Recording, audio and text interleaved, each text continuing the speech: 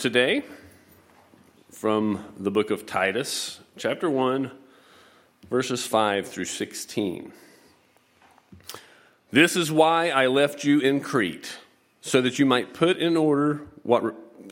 what remained into order and appoint elders in every town as I directed you. If anyone is above reproach, the husband of one wife, and his children are believers and not open to the charge of debauchery or insubordination. For an overseer, as God's steward, must be above reproach. He must not be arrogant or quick-tempered, a drunkard or violent, or greedy for gain, but hospitable, a lover of good, self-controlled, upright, holy, and disciplined. He must hold firm to the trustworthy word as taught, so that he may be able to give instruction in sound doctrine, and also to rebuke those who contradict it. For there are many who are insubordinate, empty talkers, and deceivers, especially those of the circumcision party. They must be silenced, since they are upsetting whole families by teaching for shameful gain what they ought not to teach.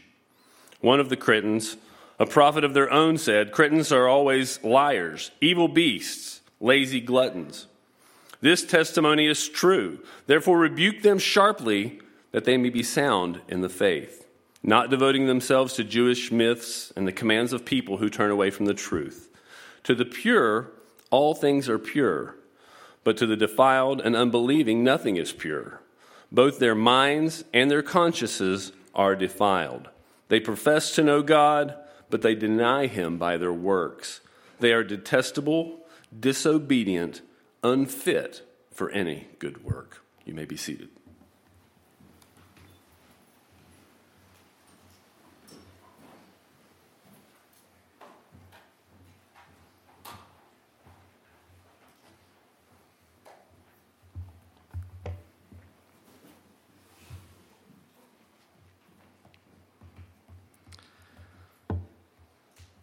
Well, good morning.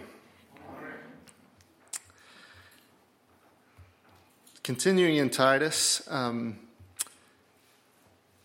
Titus is given this assignment today, and thinking about this, I wonder if what kind of difficult assignments you've ever been given, ever been sort of left with. Paul begins, "This is why I left you in Crete," with this kind of assignment.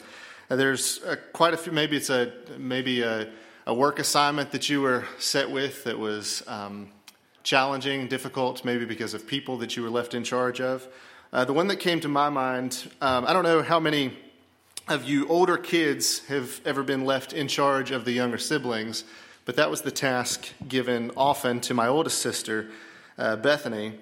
And the birth order in my house growing up was Beth is the oldest, and then 3 boys. I'm in the middle of those 3 boys, and then my 2 youngest sisters. And so when Beth was left in charge, she was given that authority from Mom to set things in order, to make sure that schoolwork was done, that chores were done, that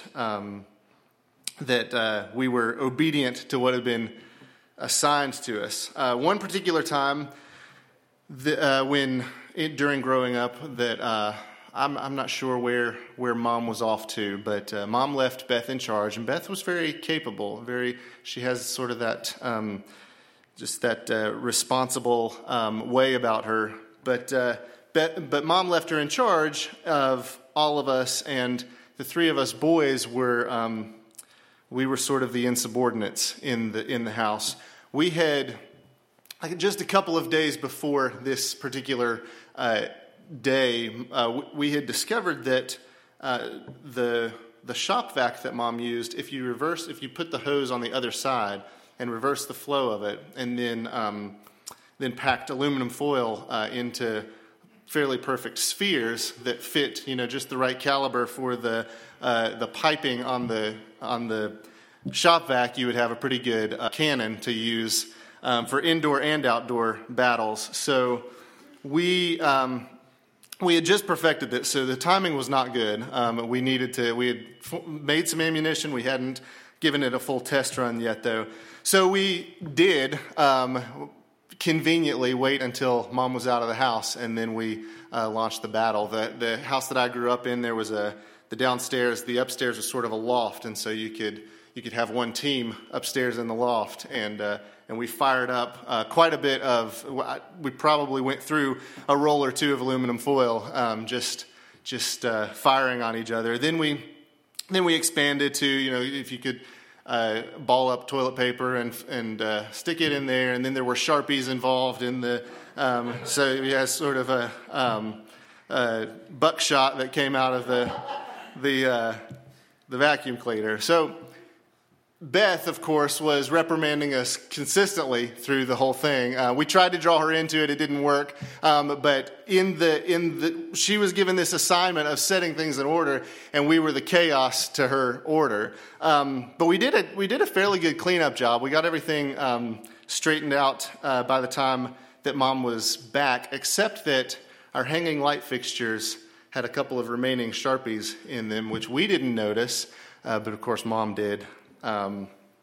So the question came to Beth, what happened? And Beth, being the gracious older sister that she was, we kind of made a mess of things, but it didn't take my mom long to figure out, who the real instigators were.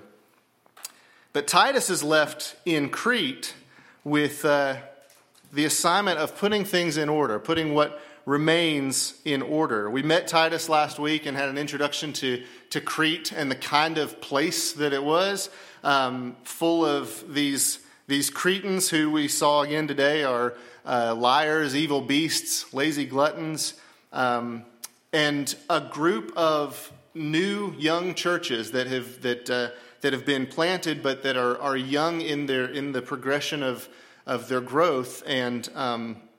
And so Paul leaves Titus there and says, I'm leaving you there to set things in order. I'm leaving you there to put what remains in order. And it's a tough assignment that Titus is given. It's going to take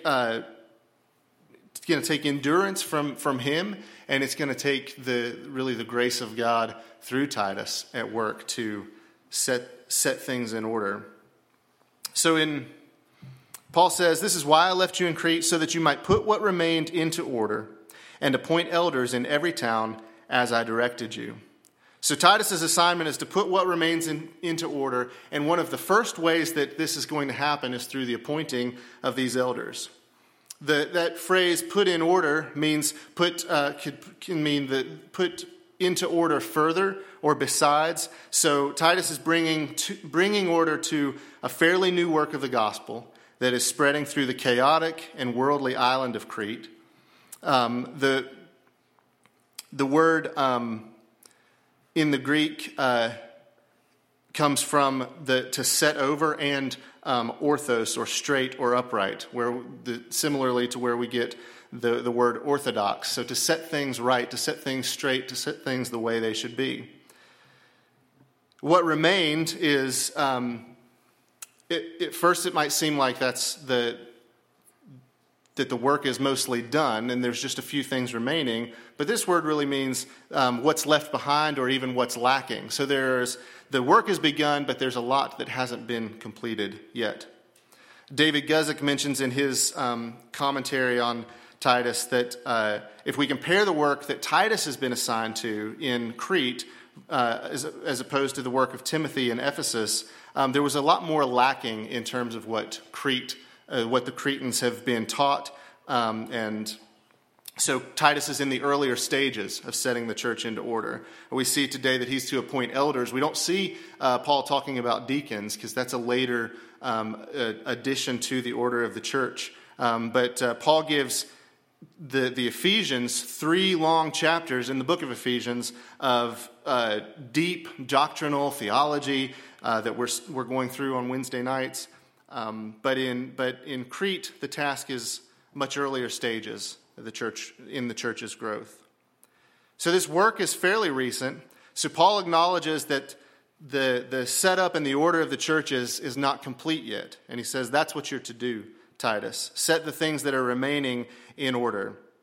Now, for the rest of Titus, as we progress through this book, we're going to see instructions that Paul gives to him in how that's supposed to work. How is the gospel going to set things in order in these churches, in the different spheres of the people's lives? But today, we see that he unfolds one of the biggest areas that are going to be set in order through the appointing of elders.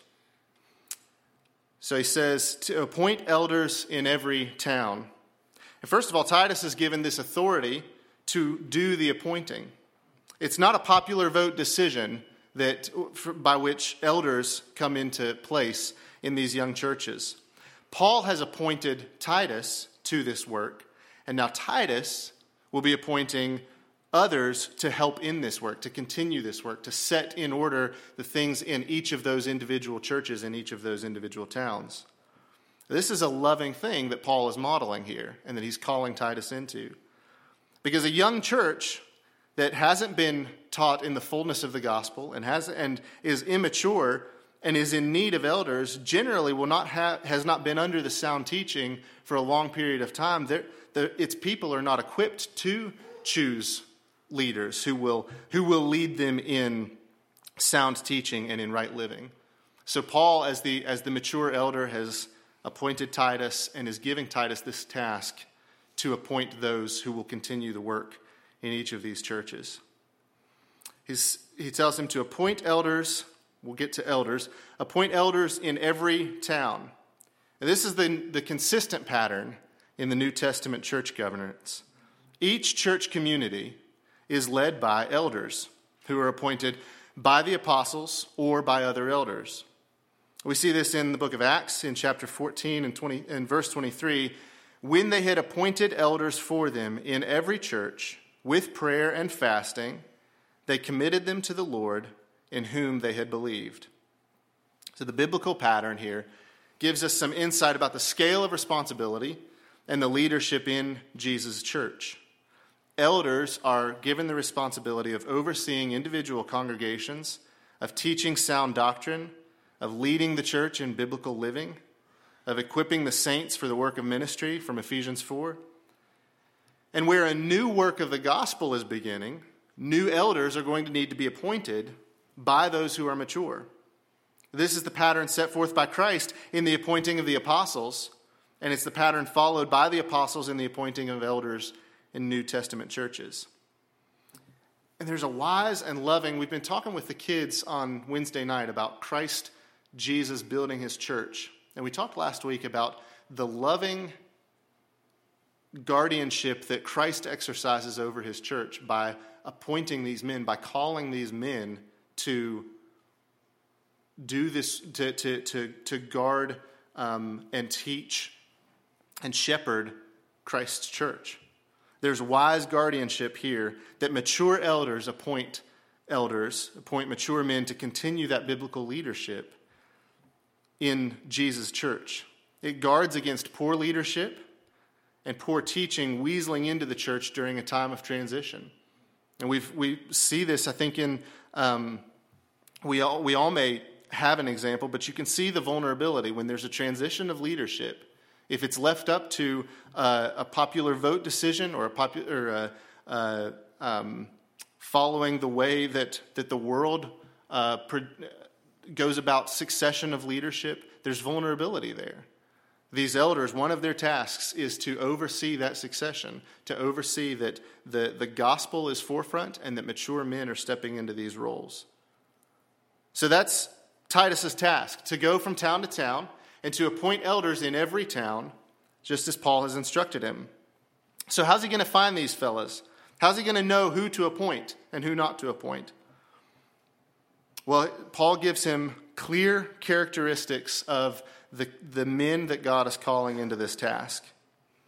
He's given the task of finding men who will serve these young Cretan churches.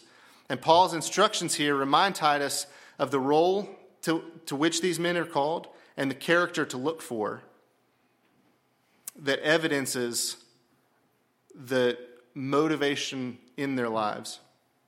So the role of the elder in the church. Well, Paul says, an overseer, verse 6, if anyone is above reproach, the husband of one wife, and his children are believers, and not open to the charge of debauchery or insubordination. For an overseer as God's steward must be above reproach. He must not be arrogant or quick-tempered or a drunkard or violent or greedy for gain, but hospitable, a lover of good, self-controlled, upright, holy and disciplined. He must hold firm to the trustworthy word as taught, so that he may be able to give instruction in sound doctrine and also to rebuke those who contradict it. So the role of overseer, and we've looked at this with the kids on Wednesday night as well, someone who's charged with seeing that things are set in order. So Paul is assigning to Titus, and Titus is sharing that assignment with the men that God has called to oversee each of the churches in Crete. We saw this word overseer in 1 Timothy 3:2 in the qualifications of elders that Paul gave to Timothy. The overseer is a leader and a guardian who will set things in order among the people God has called him to serve. In the kids' room, there is a picture on the wall of a shepherd with a flock of sheep, and one of those sheep he's holding close to him. As a reminder to the kids, this is the role that God has called specific men to shepherd, to be guardians over the flock. It says an overseer as God's steward. And this word steward, oikonomos, if I've pronounced that even half right, gives a really clear insight into what these men are going to be called to. It's a steward. It's translated as steward, especially a steward or manager or superintendent. Says whether a freeborn or, as was usually the case, a freedman or a slave, a man to whom the head of the house or a proprietor has entrusted the management of his affairs, the care of receipts and expenditures, and the duty of dealing out the proper portion to every servant and even to the children not yet of age. Now that's a humbling calling that these elders, these stewards, are called to. They're given the job of steward in the household of God. These men will be entrusted by God himself through the ministry of Titus to care for the souls of God's own children. That's an intimidating thing. That's a humbling thing. So Paul says this role, this calling isn't going to just anybody. He says, and he goes on from there to unpack the character of the elder. This should be a helpful template. This is something that Paul's handing to Titus to take into his travel through Crete, to keep his eyes open for the men, these kinds of men that God has called as elders. It says these men should be above reproach. We see that in 1 Timothy. The husband of one wife, we see that in 1 Timothy. His children are believers and not open to the charge of debauchery or insubordination. 1 Timothy says he should be able to manage his household well. He's not arrogant. He's not quick-tempered, not a drunkard, not violent, not greedy for gain, hospitable, a lover of good, self-controlled, upright, holy, disciplined, and holding firm to the trustworthy word and able to give instruction and to rebuke those who contradict it. So what does his list tell us about the kind of men who are qualified to be elders? We, again, in Wednesday night, we're talking about the qualifications for these elders that God calls to shepherd his church. And I was trying to use the illustration of, explaining qualifications. Well, what are qualifications? So I gave the example of if I were to, Jason and Indy, if I were to hop into one of the dump trucks and just start driving down the road, what do you think would happen? And I gave that question to the kids, and I think it was Hallie that said, almost under her breath, "Crash." You got it. You're right. Because I'm not qualified to get into that dump truck. And it's not just about the lack of CDL or the lack of paperwork. It's that I don't have the first clue about what things to push and pull and what things not to.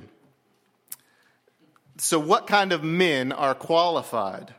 to be these stewards, to be these guardians, to shepherd God's own children. Well, first, let's take a look at what's not on the list.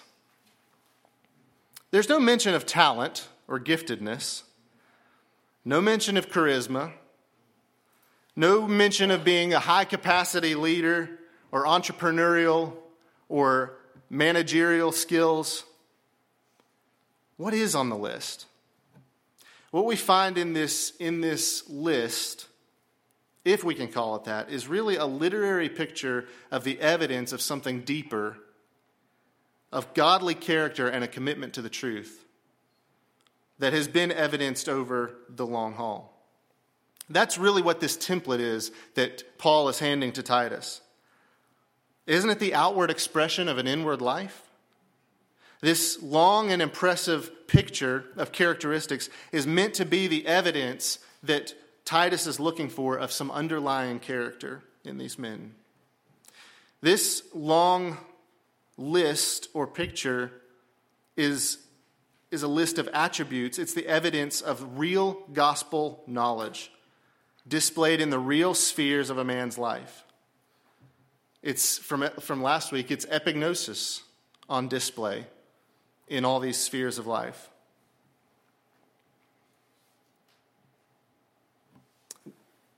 Paul has already said in Titus 1:1, he says that this is for the sake of the faith of God's elect and their knowledge of the truth, which accords with godliness. The characteristics on display in this template that Paul is handing to Titus is that there's a real knowledge of the truth. There's a real epignosis. There's real experience with the gospel.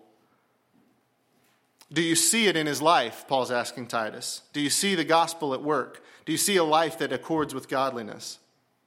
So Titus has been assigned to go throughout the towns of Crete, appointing men to oversee and steward God's church. And as he looks, he's not going to see their knowledge. We don't see epignosis with our eyes, but we see the evidence. He's going to see the evidence of that knowledge in the character of these men, in their lives. These elders that Titus is going to be appointing are going to be joining in the work for the sake of the faith of God's elect. They must therefore be men who have been mastered by the true right knowledge, the experiential knowledge of the gospel of Jesus Christ. They are men who are defined by that knowledge. They are men in whom that knowledge is put on display in each area of their lives. In the book, Don't Waste Your Life, John Piper says, you don't have to know a lot of things for your life to make a lasting difference in the world. But you do have to know the few great things that matter, perhaps just one, and then be willing to live for them and die for them. The people that make a durable difference in the world are not the people who have mastered many things, but who have been mastered by one great thing. If you want your life to count, if you want the ripple effect of the pebbles you drop to become waves that reach the ends of the earth and roll on into eternity, you don't need to have a high IQ, praise God. You don't need to have good looks or riches or come from a fine family or a fine school. Instead, you have to know a few great, majestic, unchanging, obvious, simple, glorious things, or one great, all-embracing thing, and be set on fire by them. If we explore just a few ways that this epignosis is evidenced in the lives of these men, we see what these men really believe about God and themselves is evidenced in how they live their lives. What you and I really believe about God and ourselves will show in how we live our lives. Paul says these men must be above reproach. They're men of integrity. They're the same in public and in private. They're undivided men. There's internal consistency in their lives. Where does that internal consistency come from? Where does that integrity, where does a lifestyle above reproach come from? It comes from a true belief that a man walks before the eyes of the Lord. Proverbs 15:3 says, the eyes of the Lord are in every place, keeping watch on the evil and the good. These elder qualified men are living according to that truth. That there's no double life here. There's no desire to hide this part of my life and put on public display this part of my life. He's the same in public and in private. Paul says, the husband of one wife. If he's a married man, he knows the meaning of marriage as a gospel picture and is faithfully walking through the sweet seasons and the hard seasons with not the goal of a happy, easy, validate me kind of marriage, but with his eye on his wife's eternal hope and joy being rooted in Christ. That's the fuel for faithfulness over the long haul of marriage. His children are believers and not open to the charge of debauchery or insubordination. Again, 1 Timothy says he must manage his household well. So how's that show up? Well, if he has kids in his home, he knows the meaning of fatherhood as a gospel picture, and he's faithfully walking through the seasons of parenting, again, not with the goal of happy, comfortable kids having an easy life, but with his eye on his children's eternal hope and joy being rooted in Christ.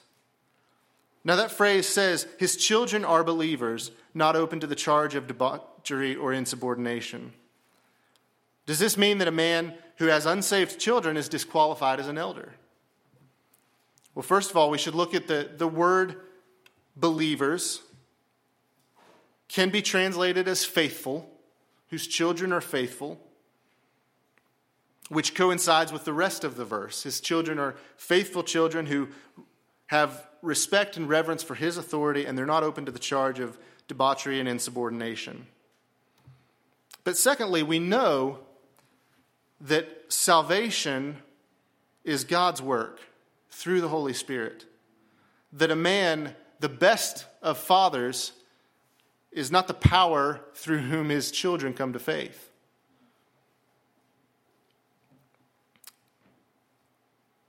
But it does mean that a father's life and leadership should be a strong evangelistic influence in his children's lives.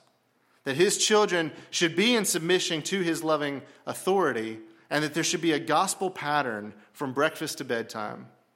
They're hearing the real gospel and seeing the real gospel and his evangelism, and God is faithful to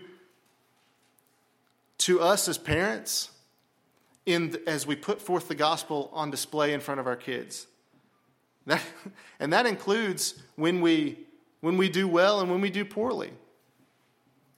How many great evangelistic opportunities do we get because of our own failures in the face of raising our kids?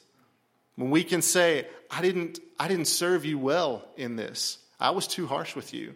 And to look my 3-year-old in the eye and say, I'm sorry, and will you please forgive me? That's the gospel put forth in parenting. That we're not leading our kids to look to us for everything, but we're leading our kids to look to eternity, to look to Christ, to see the only lasting hope that they have is in Christ. And it brings us to our knees in prayer over their souls, that God would open their eyes to the gospel and save them for his glory. Now, wives and children are mentioned here. So does that mean that a single childless man is disqualified as an elder? Can a single man not be called by God to shepherd the church of God? Well, it would seem from the pattern of Scripture, when we look at examples like Jesus and Paul, that God is using unmarried men, childless men, to shepherd his church. So marriage and children, rather than being elder requirements in themselves, they're given here as specific spheres of life where that epignosis, experiential knowledge, will be clearly evident in a man's life. A man's marriage and children are the place where his shepherding will be evident before he is called to shepherd the church. As we saw in 1 Timothy chapter 3, verses 4 and 5, he must manage his household well, with all dignity, keeping his children submissive. For if someone does not know how to manage his own household, how will he care for God's church? So Titus is going to go from town to town and be meeting with these churches and meet men who are in different seasons of life. And Paul's emphasis here is in those seasons and in those spheres of life, how is the evidence of the gospel showing up? So for the married man who has children, you better believe that the gospel should be showing up in the way that he loves his wife and loves his children. But for all candidates of this appointment that Titus has been given, these men, the lives of these men should reflect the gospel. And the list goes on, the template goes on. These men should not be arrogant. So he's not mastered by his own view of himself, but he's humbled before God. He's not quick-tempered. He's not mastered by his own temper, but he's trusting in the justice of the gospel. Not a drunkard. He's not mastered by any substance, but he's filled with the Holy Spirit. He's not violent, not mastered by his own desire to control things and people, but he's submitting to the justice of the gospel. Not being greedy for gain. He's not a lover of money, as 1 Timothy would say.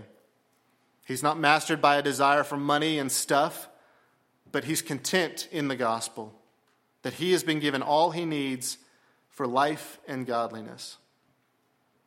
He should be hospitable. He embodies the gospel. Just as Christ laid down his life for us, these men should lay down their own preferences to bring others into the fellowship of the grace of the gospel. He's a lover of good. He loves to see, he celebrates where the gospel is at work in his own life, in the church, and in the world. He's self-controlled. All of his desires are submitted to the kingship of Christ. He lives upright, holy, and disciplined. Look at that. Look at those three characteristics in comparison to what's common in Crete. Liars, evil beasts, lazy gluttons. Paul says, no, these men shouldn't look anything like that. They should be upright, holy, disciplined. And he should hold firm to the trustworthy word. So the overseer holds firm to this word because he has staked his own soul and the souls of his people under his care on the gospel. I often hear in this church, we've put all our eggs in the Bible basket. We put all our eggs in the gospel basket. We hold firm to that, not just as something to be preached from here, but in every area of our lives. He's able to give instruction in sound doctrine. He is gifted by the Holy Spirit with an ability to teach how the doctrine applies to life. And he has lived and is living the experience of how that doctrine shapes his own life. He's a genuine teacher with no hypocrisy. You know, the best teachers that we have are typically those who have walked through all of the material of what they're trying to teach us. They're practitioners who have a passion to pass on what they've learned.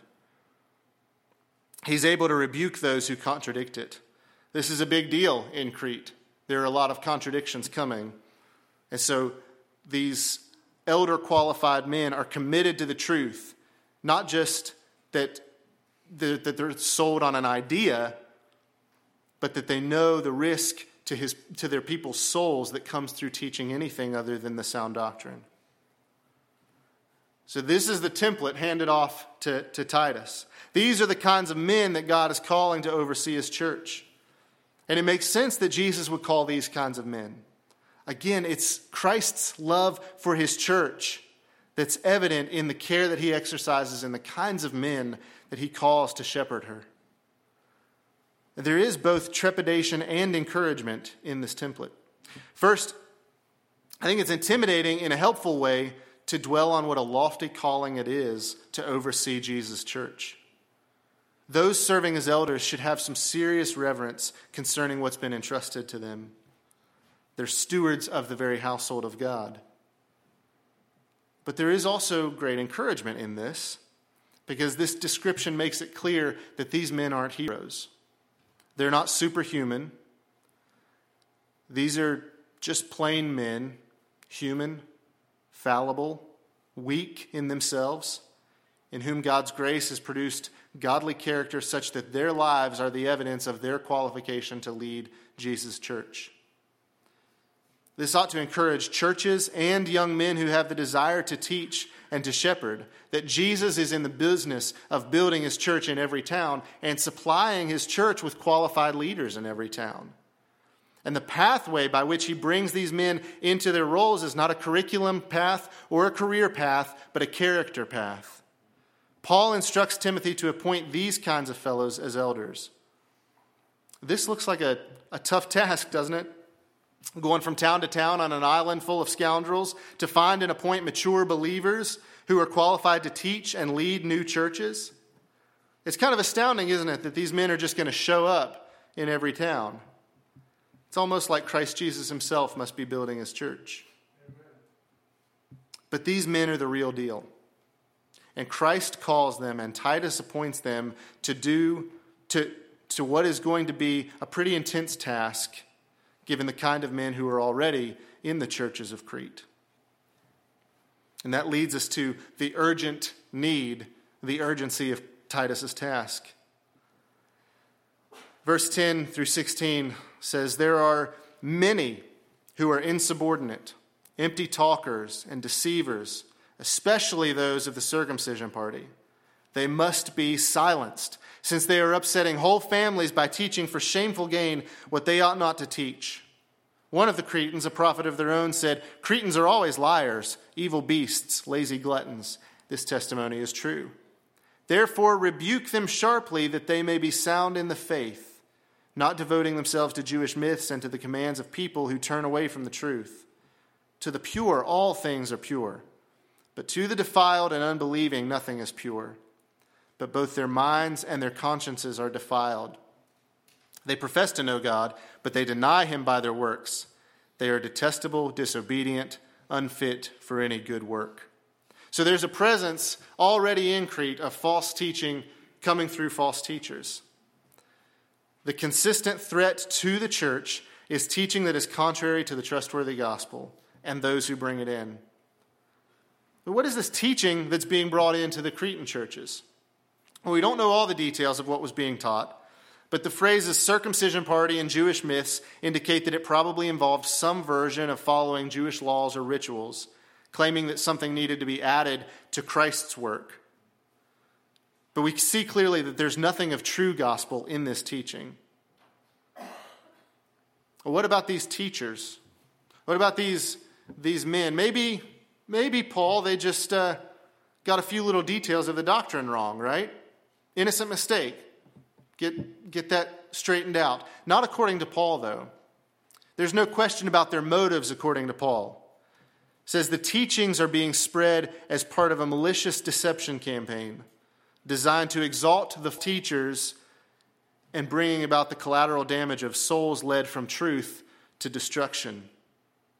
Look at these false teachers as opposed to the men that Titus is called to appoint. Paul has given Titus an extensive description of the character to look for in the men called to serve as elders, and here he gives him a clear picture of the characteristics of those who threaten the church. He says they're insubordinate. They've got serious issues with authority. These men don't submit to authority. They're well practiced in all kinds of explanations of why they're above that rule or why they're free from that authority. That doesn't apply to us. We're different from that. He says they're empty talkers. Their speech may be able to hold a room, but it will never hold real truth. It's empty. Their mouths are full of empty air, and elders should be always with their mouths filled with the gospel, the weight of the truth. These men, these false teachers, are deceivers.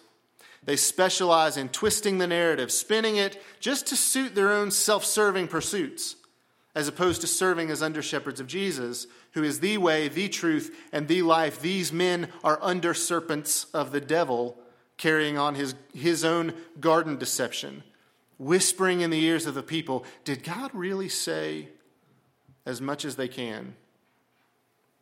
But elders are committed to the truth. They are fully convinced of God's word and will preach it no matter what the response to them is or the cost to them.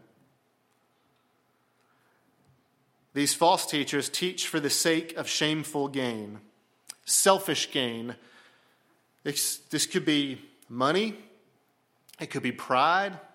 It could be control, building a platform.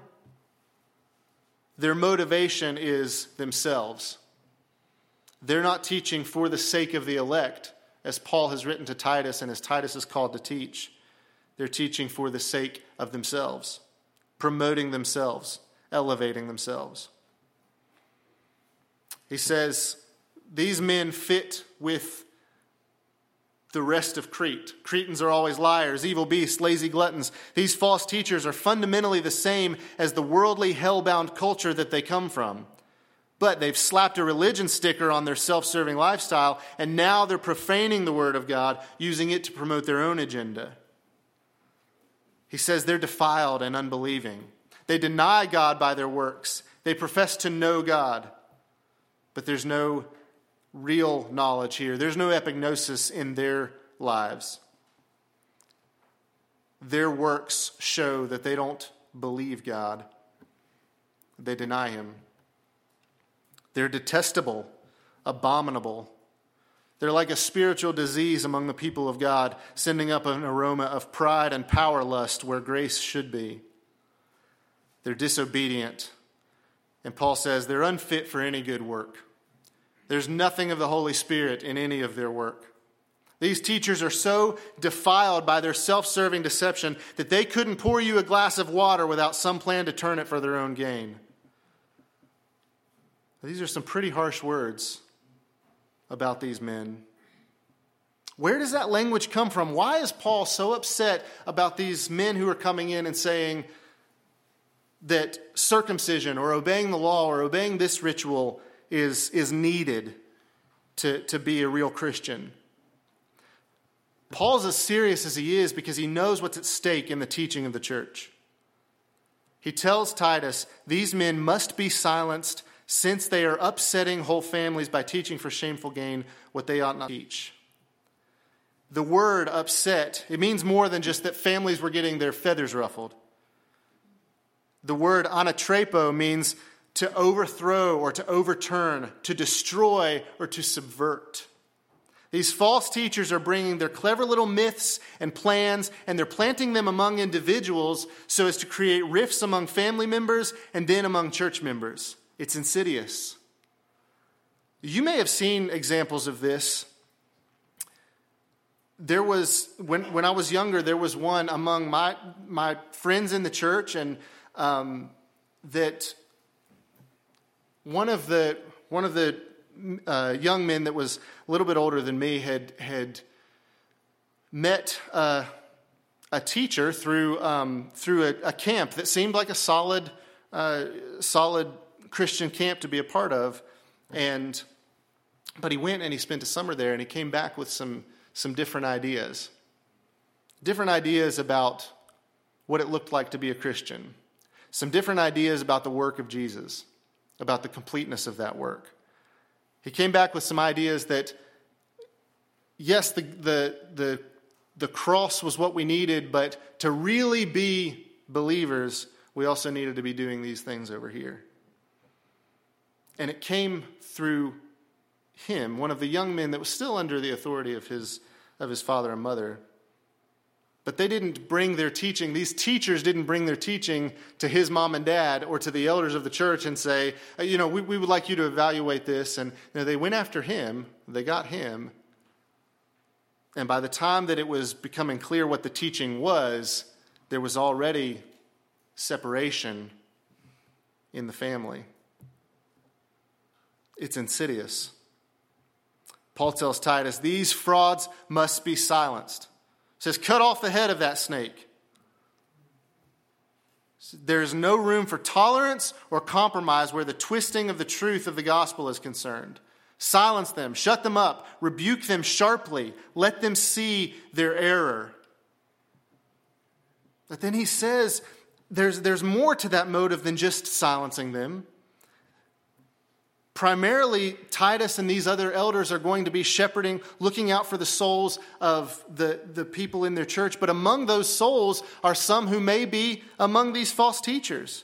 And so one of the motives that Paul is speaking from is love for The teachers themselves. Verse 13 says, rebuke them sharply that they may be sound in the faith. He says, call out their deceptions and call out the deceivers themselves, but with the hope and the goal that they would see their wrong, that they would repent, and that they would come to learn and become sound in the faith. In other words, God has an evangelistic outreach plan even for the Pharisaical, Christ-denying, power-hungry wolves in sheep's clothing. And you can almost hear that Paul would rejoice in that truth, because that's who Paul was. And the man from whom Paul was saved was himself by God's grace. So rebuke them, Titus, and in your rebuking, plead with them to repent and to pursue sound doctrine according to God's mercy.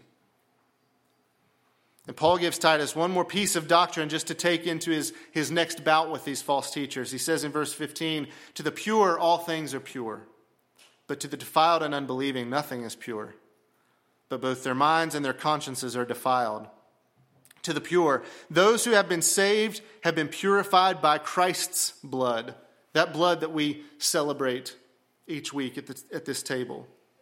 That purity, the purity by which we have been purified in Christ's blood, cannot be one bit diminished by anything that any Cretan puts into his mouth, nor can it be one bit enhanced by any decades of law keeping in rituals, whether in Crete or in Beckley, West Virginia.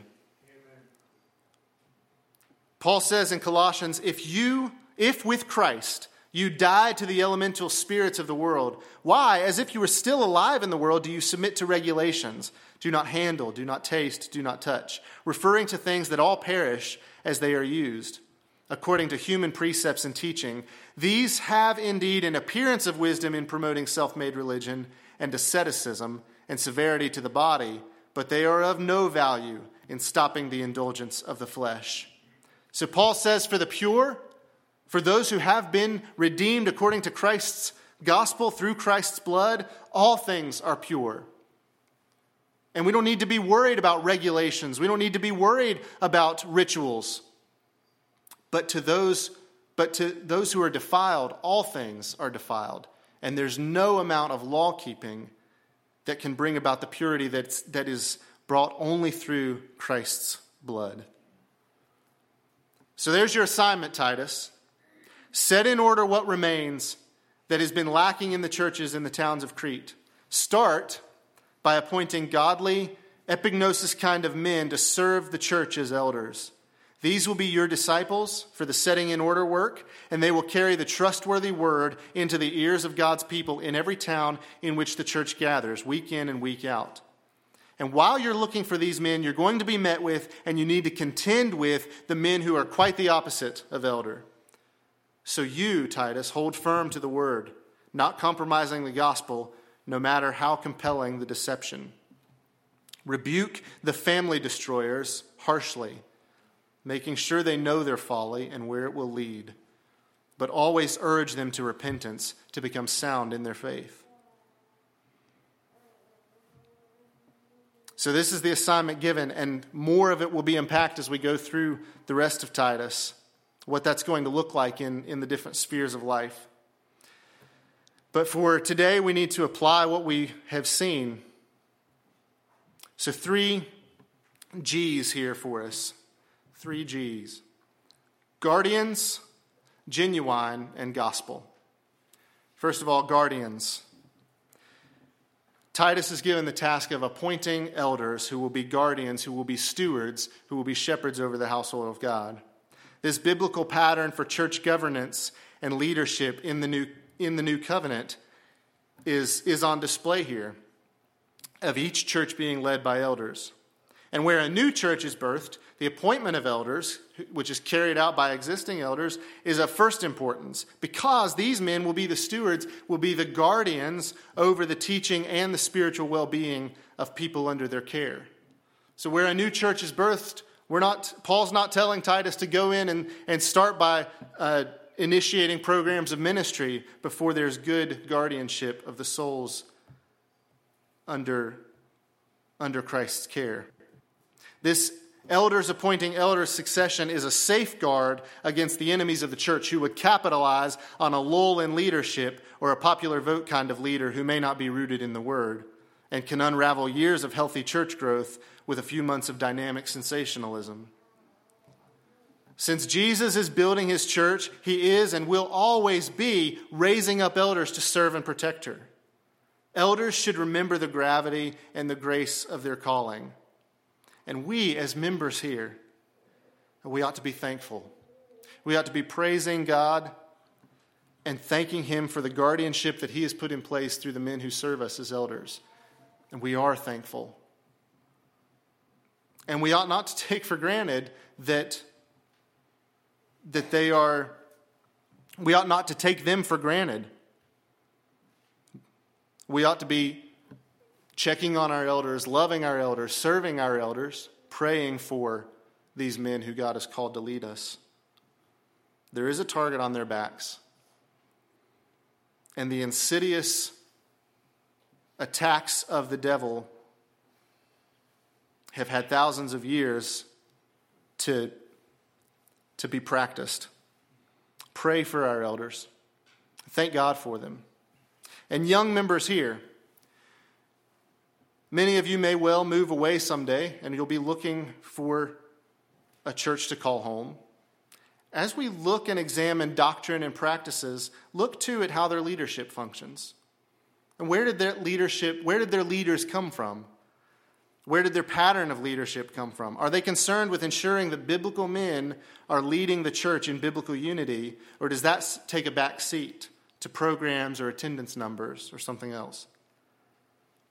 And young men in the church who may one day be called to serve Christ's church in the role of elder or deacon, remember that the pathway by which he brings these men into their roles is not a curriculum or a career path, but a character path.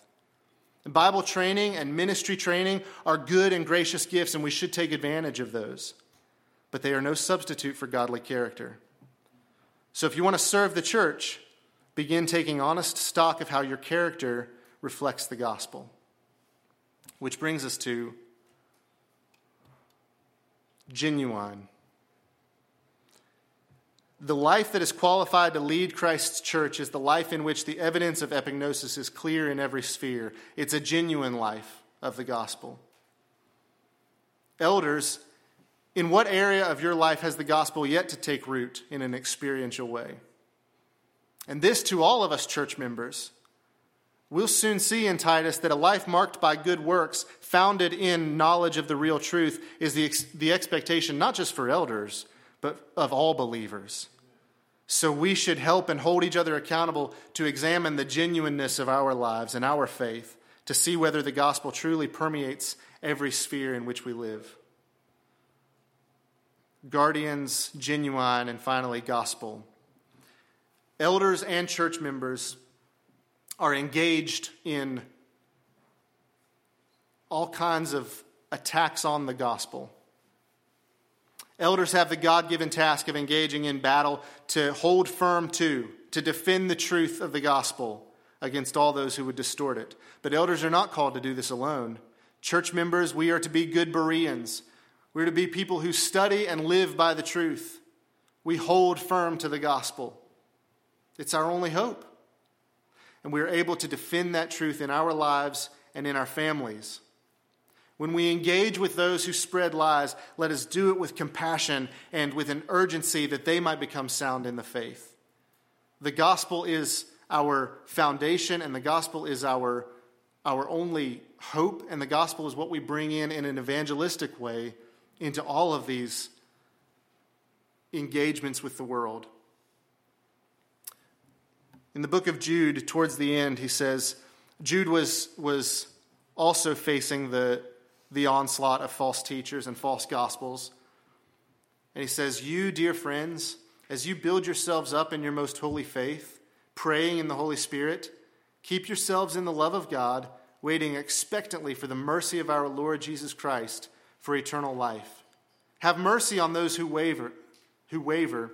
Save others by snatching them from the fire. And have mercy on others, but with fear, hating even the garment defiled by the flesh. It's a merciful and gracious calling, but it's an urgent calling to contend for the gospel in our lives. So Titus's assignment to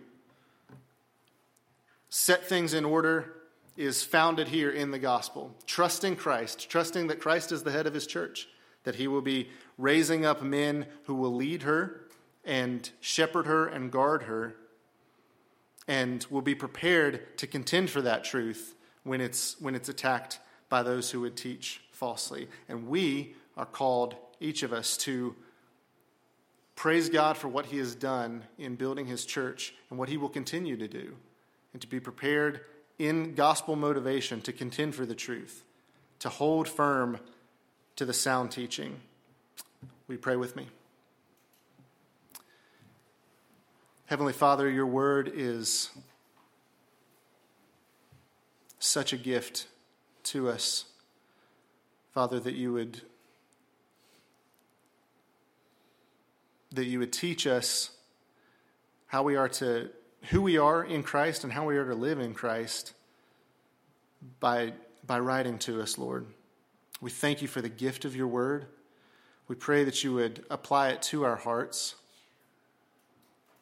God, that our lives, in every aspect of our lives, that we would cling to, hold firm to, stand fast on the truth of your gospel. Reveal to us, Lord, where our hearts are led astray, what parts of your truth are difficult for us, and help us. Help our weak hearts. We praise you that you remember that we are dust, that you know our frame. And Father, we need your Spirit to lead us, to help us to understand. Thank you for the men that you have called in this body to be guardians over us. Thank you for those you've called to serve your body as elders and as deacons. And Father, help us to realize the value there and to pray for these men. We thank you and we praise you. And it's in Jesus' name. Amen. Would you stand for a benediction? Continuing those verses from Jude and through the end of the book. Now to him who is able to protect you from stumbling and to make you stand in the presence of his glory without blemish and with great joy. To the only God our Savior through Jesus Christ our Lord be glory, majesty, power, and authority before all time, now and forever. Amen. You are dismissed, but please stay and eat with us if you can.